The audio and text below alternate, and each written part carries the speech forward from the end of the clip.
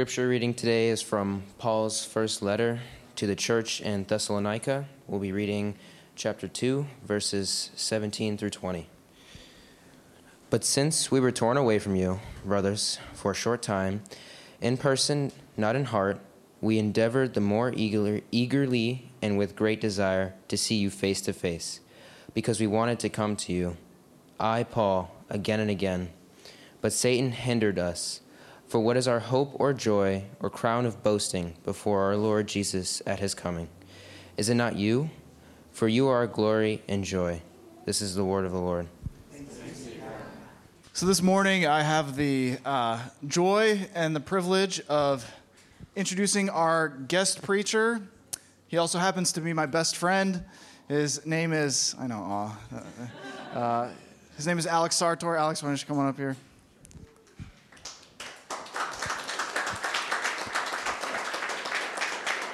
Me and Alex went to high school together at OCSI in Yomitan here in Okinawa.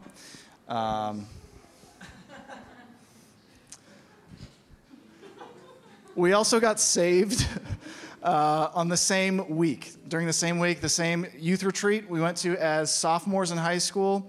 It was called Shore Break on the island of Tokushiki, if you guys are familiar with that island here, just not too far off the coast of this island.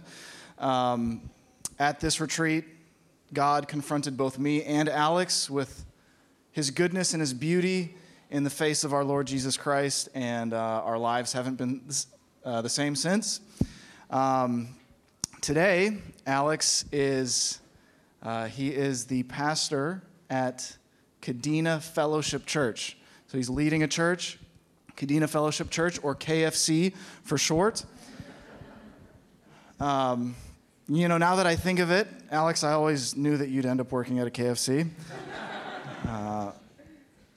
But all this to say, there's a ton of things I really appreciate about my friend. I think he's an example, a model in so many ways. He's a model in leading his family. He's a model in leading his church. I think he's a model in applying wisdom to his life. He's actually also working at OCSI in a full-time capacity there while being a full-time pastor. So I understand that he's doing this to put his church in a really good place financially. So he's applying wisdom in that sense, even though it's a lot of sacrifice for him. Someone once told me that you're only as wise as your 5 closest friends. And so my life has benefited from Alex. He's made me a wiser person. But unfortunately, I also think the opposite is true. He might have brought my wisdom level up, but I think I've brought his wisdom level down a little bit. So what I guess I'm trying to say is that because of our relationship, my friendship with Alex has made him stupider. Which is a great thing to say about your best friend. But let me pray for him, let me pray for us, and we'll get started. Father in heaven, Lord, we come before you, God. We're humbled by your goodness. We're humbled by the fact that you use weak, foolish people, God, to advance your kingdom, to proclaim your glory, God. Father, thank you so much for revealing your goodness to us in Jesus Christ. And Father, I pray that this morning our hearts and our eyes would be pointed towards your Son. I pray that we would fix our hearts and our eyes on him, Lord, that we would never depart, that we would look to nothing else for satisfaction and fulfillment and life and goodness, Lord. Fix our hearts on Christ, Father, we ask this morning. Would you bless Alex? Would you bless his family? Would you bless Kadena Fellowship Church? Thank you that you are at work among them. Thank you that you have not left us, God, but you are faithful to us. You are with us always. We praise you. We love you. It's in Jesus' name we pray. Amen. Amen. Thanks, Vince. So fun. Vincent Hogue. Yeah, we've been through a lot. Vince is my brother from another mother. Like you said, we graduated high school together in 2007. Class of 007. Anyone out there? 007? Nope. And, no one from our graduating class would have believed that Vince and Alex would be the ones standing before you here today. There's no way we could have guessed that we'd be the pastors. And as I was thinking about that, the Lord brought this scripture to mind, 1 Corinthians 1, verses 26 through 31. For consider your calling, brothers. Not many of you were wise according to worldly standards. And that's Vince and I right here.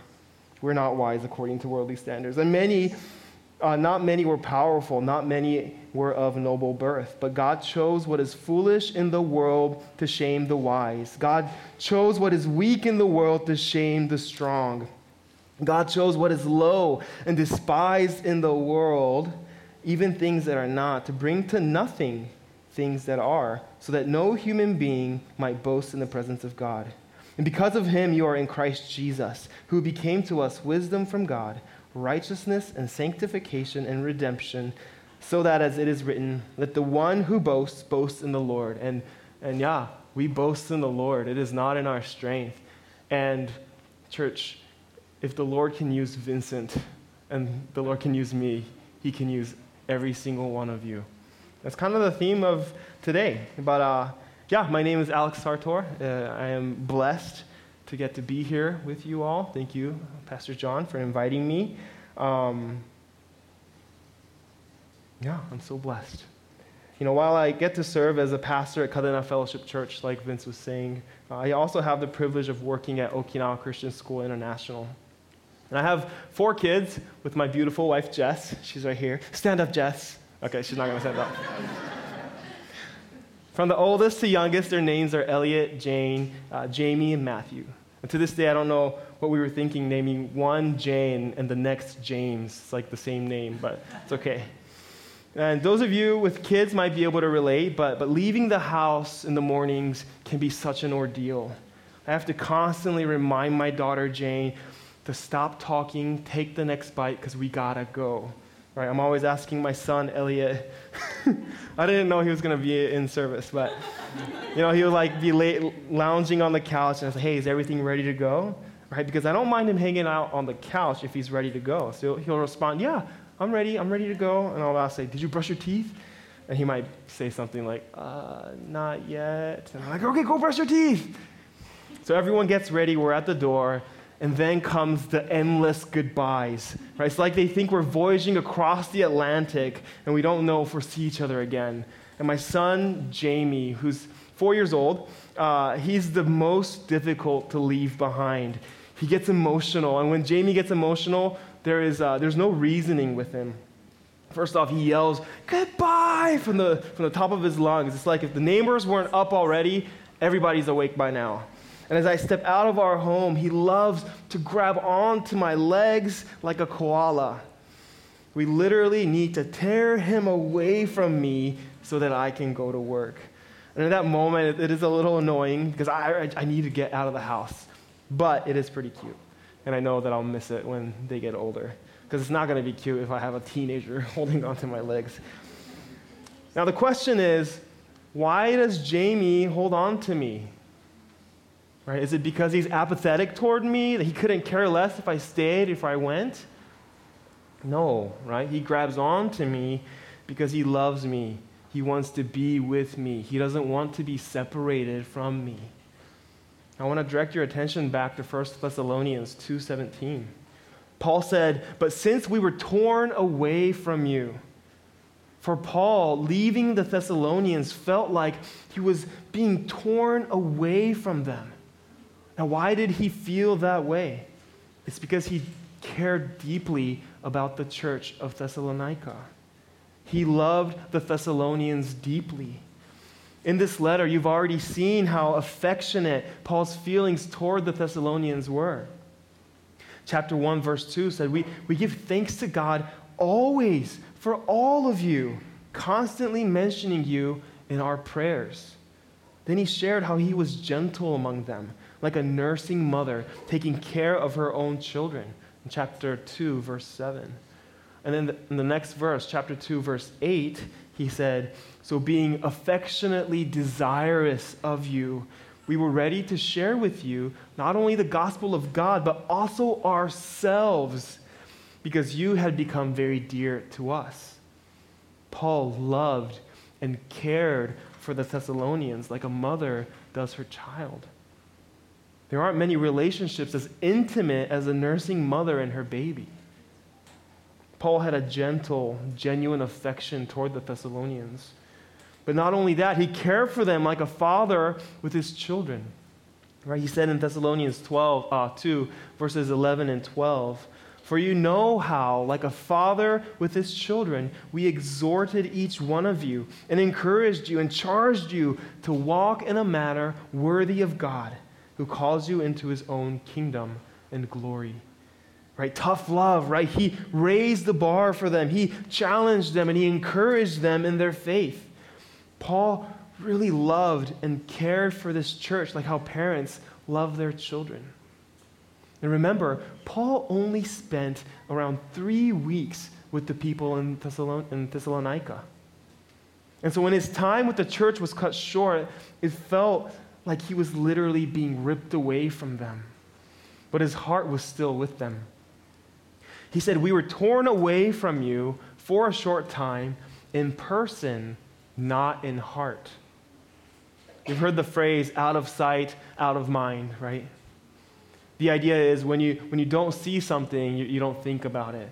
But for Paul, this wasn't the case with the Thessalonians.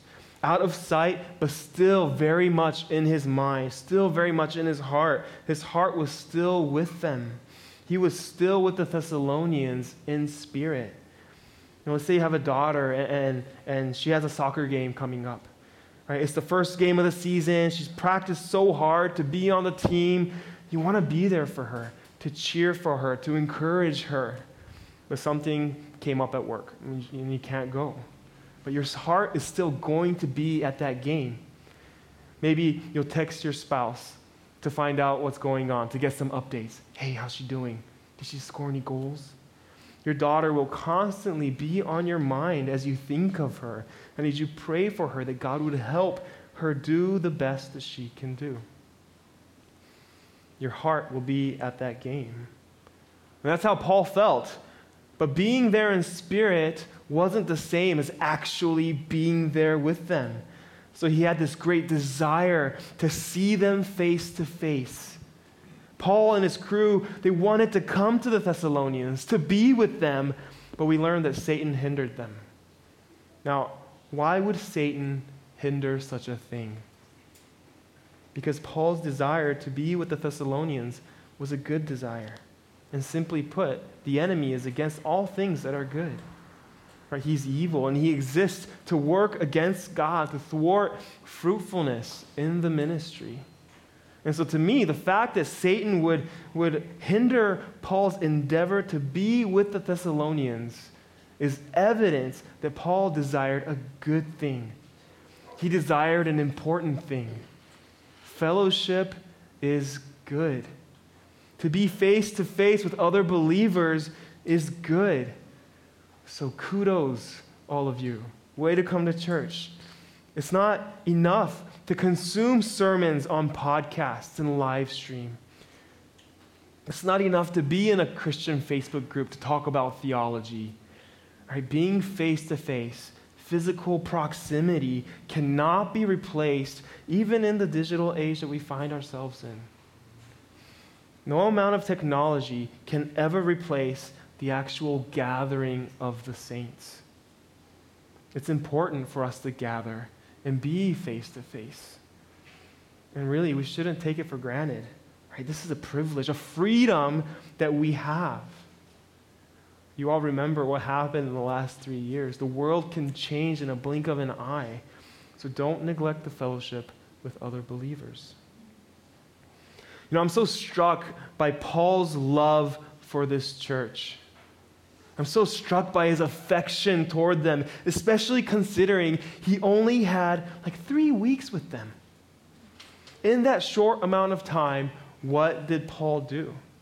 We learned that he witnessed to the Thessalonians in word and in deed. Right? He shared the gospel with them. He reasoned with them from the scriptures.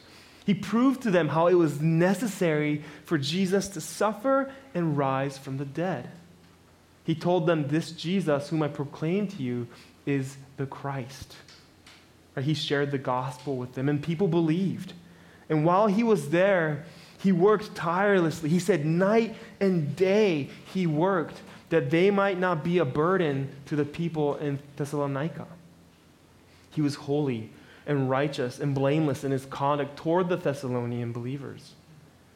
So in other words, Paul was invested there.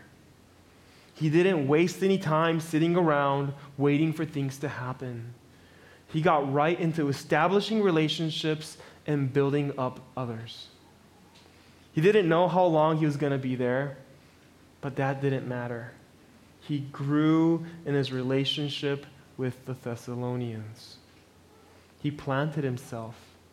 He let his roots grow deep. And that's why it felt like he was being torn away from the Thessalonians when he had to leave. The deeper you're rooted into a community, the harder it is to leave and plant yourself elsewhere. It really will feel like you're being ripped out, ripped away, like your heart is being ripped out of you. And it's gonna hurt. But the fear of that pain is no reason to not let your roots grow deep. Right? Pillar Church, I want to encourage you all to plant yourself here, to plant yourself to where God has called you, to plug in and let your roots grow deep. Because as you're rooted here, the fruit will outweigh the pain. Don't be a nomad, wandering from one place to another, not really calling anywhere your home. I know the temptation to just pass through is real. To just come on Sundays, be nice, say hi, but not grow in relationship with others in the church. I imagine many of you are in the military, and your time here is limited. Right? Some of you are only here maybe for a couple of months, a year or two, maybe 3 years. You might think, what's the point? Right? If I'm only going to be here for a little bit, I don't want to be invested in relationships. I really think that way of thinking is a big mistake. It's not how God designed the church to operate. It's not what God would have for you. You would lose out on so much. What you sow into this ministry is what you will reap. If you sow sparingly, you're going to reap sparingly. And there's so much good to be reaped here at the Pillar Church. Follow Paul's example. Look at what he gained in the 3 weeks that he spent with the Thessalonians. Right? Paul called the Thessalonians his hope, his joy, crown of boasting. Right? If Jesus came back, that's what he would boast in. The fruit of that ministry in Thessalonica was what Paul was proud of, what he would offer up to Jesus. It wasn't his accolades. It wasn't his accomplishments. It wasn't his good looks. It wasn't the number of followers he had on Instagram. It was the Thessalonians. They were his glory and joy. And if that's possible in 3 weeks, imagine what could be possible for you here in 3 months, in 3 years. What is your glory? What is your joy? If Jesus came back today, what will be your hope, your joy, your crown of boasting before the Lord? May your boast be the fruit of your ministry here in Okinawa as you plug in and let your roots grow deep. The harvest is plentiful, but the laborers are few. So don't sit on the sidelines and be a consumer of the church. Get connected, be a contributor, and allow the Lord to use you in your time here in Okinawa. Like I said earlier, if God can use Vince or me. Now it's interesting where Paul goes after sharing about how he loves and wants to be with them face to face. 1 Thessalonians 3, verses 1 through 5, he says, "Therefore, when we could bear it no longer, we were willing to be left behind at Athens alone. And we sent Timothy, our brother and God's co-worker in the gospel of Christ, to establish and exhort you in your faith, that no one be moved by these afflictions. For you yourselves know that we are destined for this. For when we were with you, we kept telling you beforehand that we were to suffer affliction just as it has come to pass and just as you know.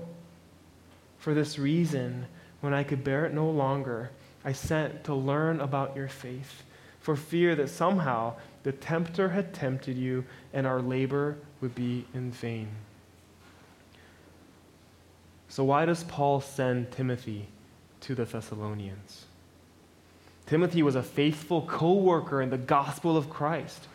Right? He was helpful to Paul as they traveled. Timothy was his protege. In 1 Timothy 1:2, Paul called Timothy his true child in the faith.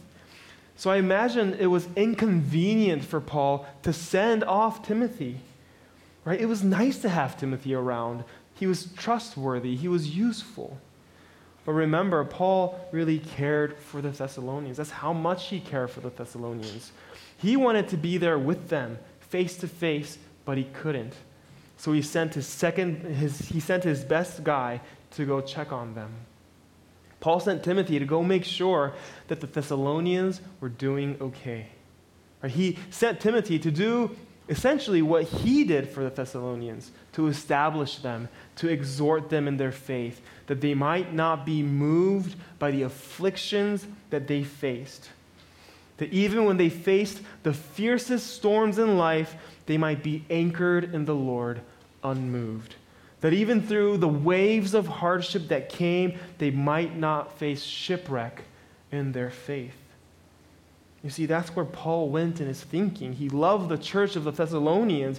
He cared for them like a mother, like a father. So when they faced afflictions, he couldn't just sit idly by and watch it happen. He had to act. And he couldn't go, so he sent Timothy. And again, that's the fruit of Paul being rooted and knit together with that community, with the church of the Thessalonians, in the short amount of time that he had with them. And I believe that's what God calls you to be rooted and knit together here at the Pillar Church. If you don't invest in the relationships here, if you don't plug in, you not only rob yourself, but you rob the church of fruitfulness in the ministry. Hebrews 10, verses 24 and 25 says, "And let us consider how to stir up one another to love and good works, not neglecting to meet together, as is the habit of some, but encouraging one another, and all the more as you see the day drawing near." You know, one of the functions of the church is to support and help those who face affliction. As a church, we're called to bear one another's burdens. We are the body of Christ. And 1 Corinthians 12 tells us that when one part of the body, when one member suffers, the whole body suffers together. We're called to care for those who need caring, to comfort where there's heartbreak, to encourage where there's disappointment, to speak truth to where lies are being believed. When someone is going through a difficult season, you can come alongside them and help walk them through it. Or vice versa, maybe you're going through a difficult season, have someone come alongside you and help you walk through it. When you let your roots grow deep in the Lord and in the community, you can be like a strong tree that when storms do hit, you will be unmoved, and you can also be a refuge for those around you. And how much more of a refuge when we have a forest of strong trees. But if you keep things surface level, keep the relationships shallow with the Lord and with the church, you're going to be like moss. No one finds refuge in mosses, no matter how big the colony is. Mosses are easily movable. I know because I used to play with moss at my grandparents' house. My grandparents had a really old home. It was a big home.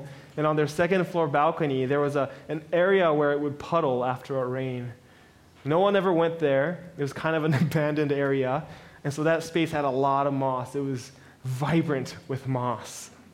And my cousins and I would go there sometimes, and we'd get some moss, and we'd treat it like a pet. It was like our version of the pet rock, but it was free. I feel ancient, like sharing it. We had video games too, but when we got tired, back in my day.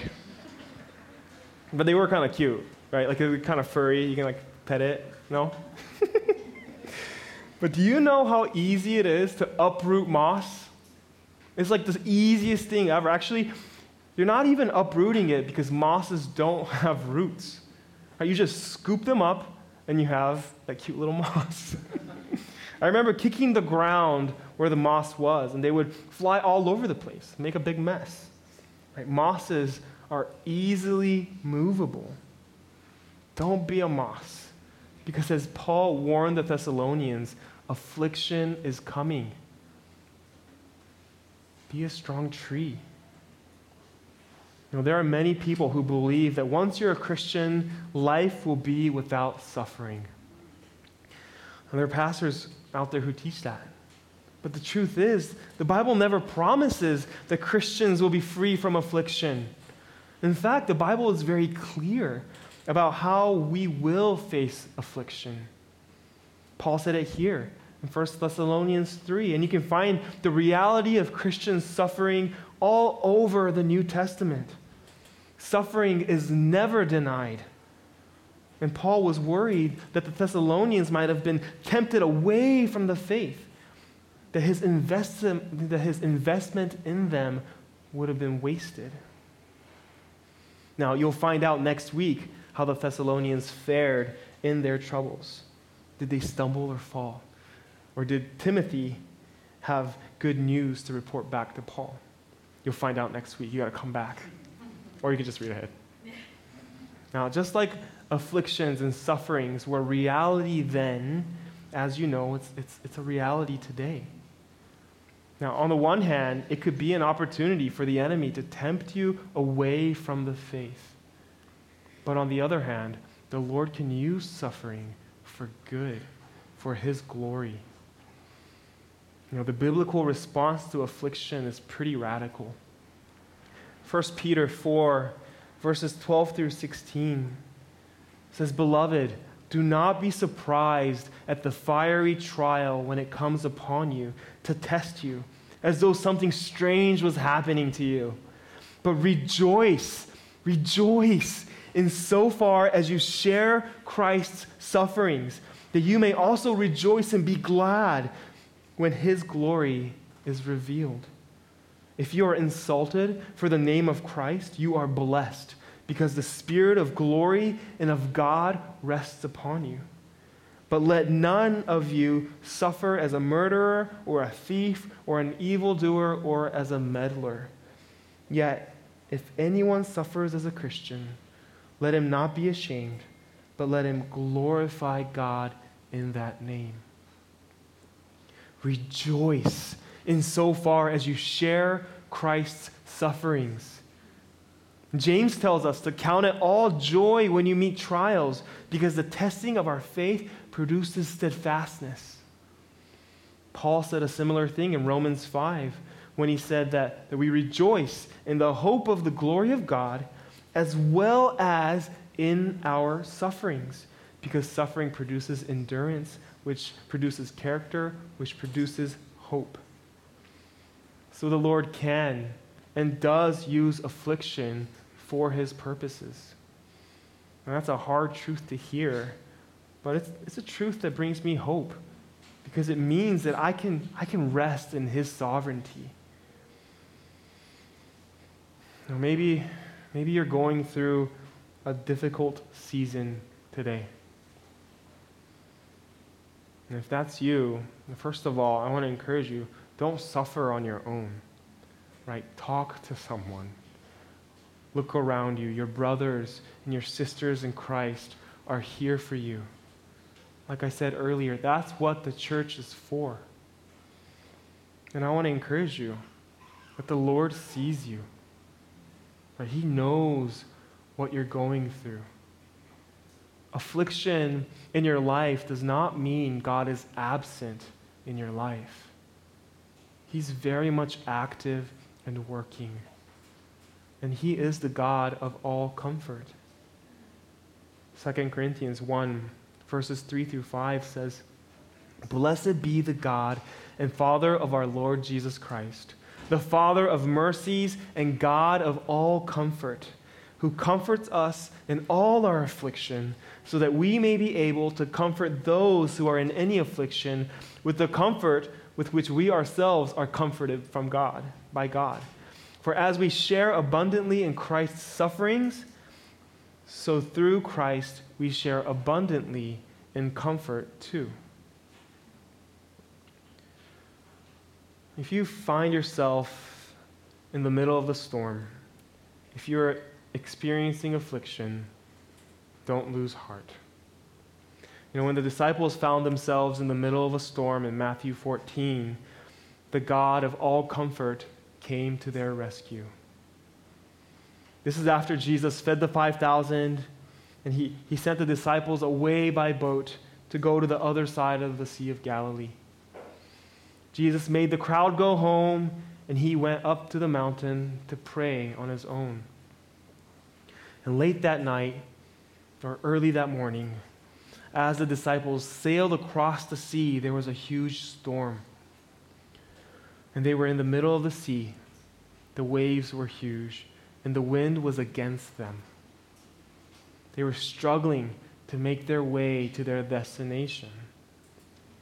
And so what does Jesus do?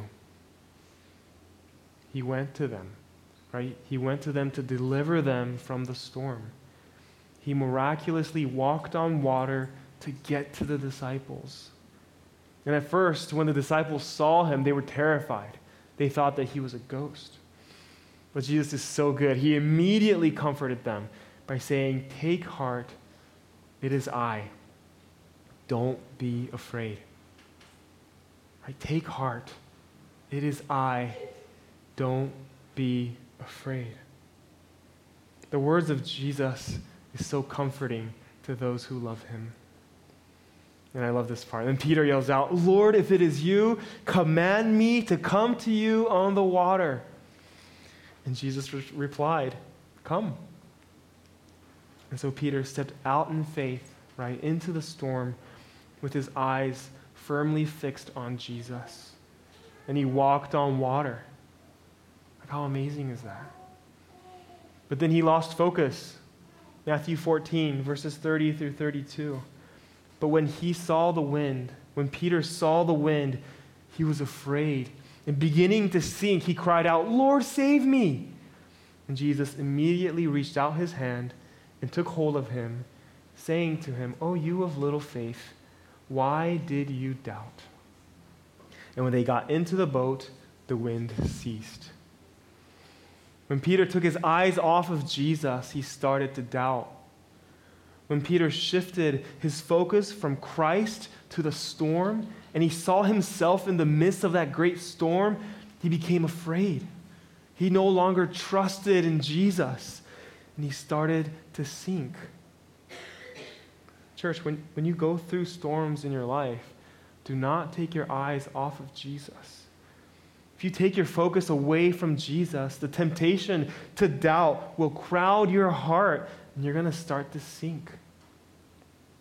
Now, maybe you're here and you are in the middle of a storm, and you feel like you have taken your eyes off of Jesus. Maybe you feel like you are starting to sink. Well, if that's you today, I want to encourage you to follow Peter's example. If you feel like you're sinking, do what Peter did. When Peter started to sink, he turned his attention back to Jesus, and he cried out, "Lord, save me." Right? "Lord, save me." That's it. Turn your eyes back to Jesus and trust in him. There's nothing else Peter did. but to trust and to place his faith in Jesus. And Jesus took care of the rest, right? He immediately reached out his hand. He grabbed Peter and he helped him back into the boat. And Peter was reunited with the rest of the disciples on that boat.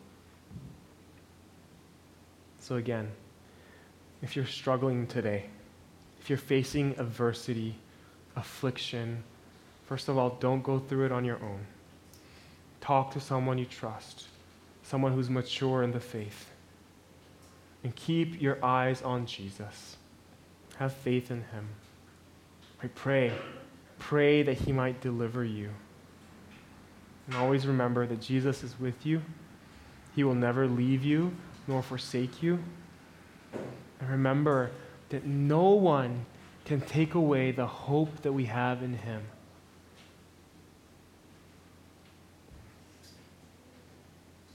I want to leave you all with one last portion of Scripture from the second letter that Paul wrote to the Thessalonians. 2 Thessalonians 2:16 through 17.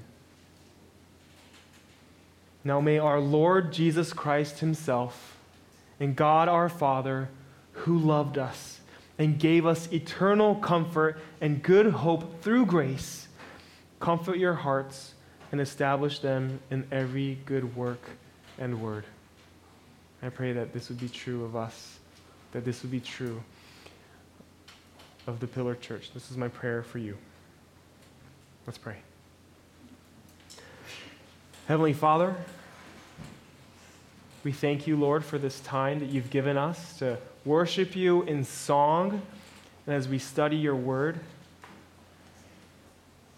God, thank you for the freedom that we have to proclaim the gospel,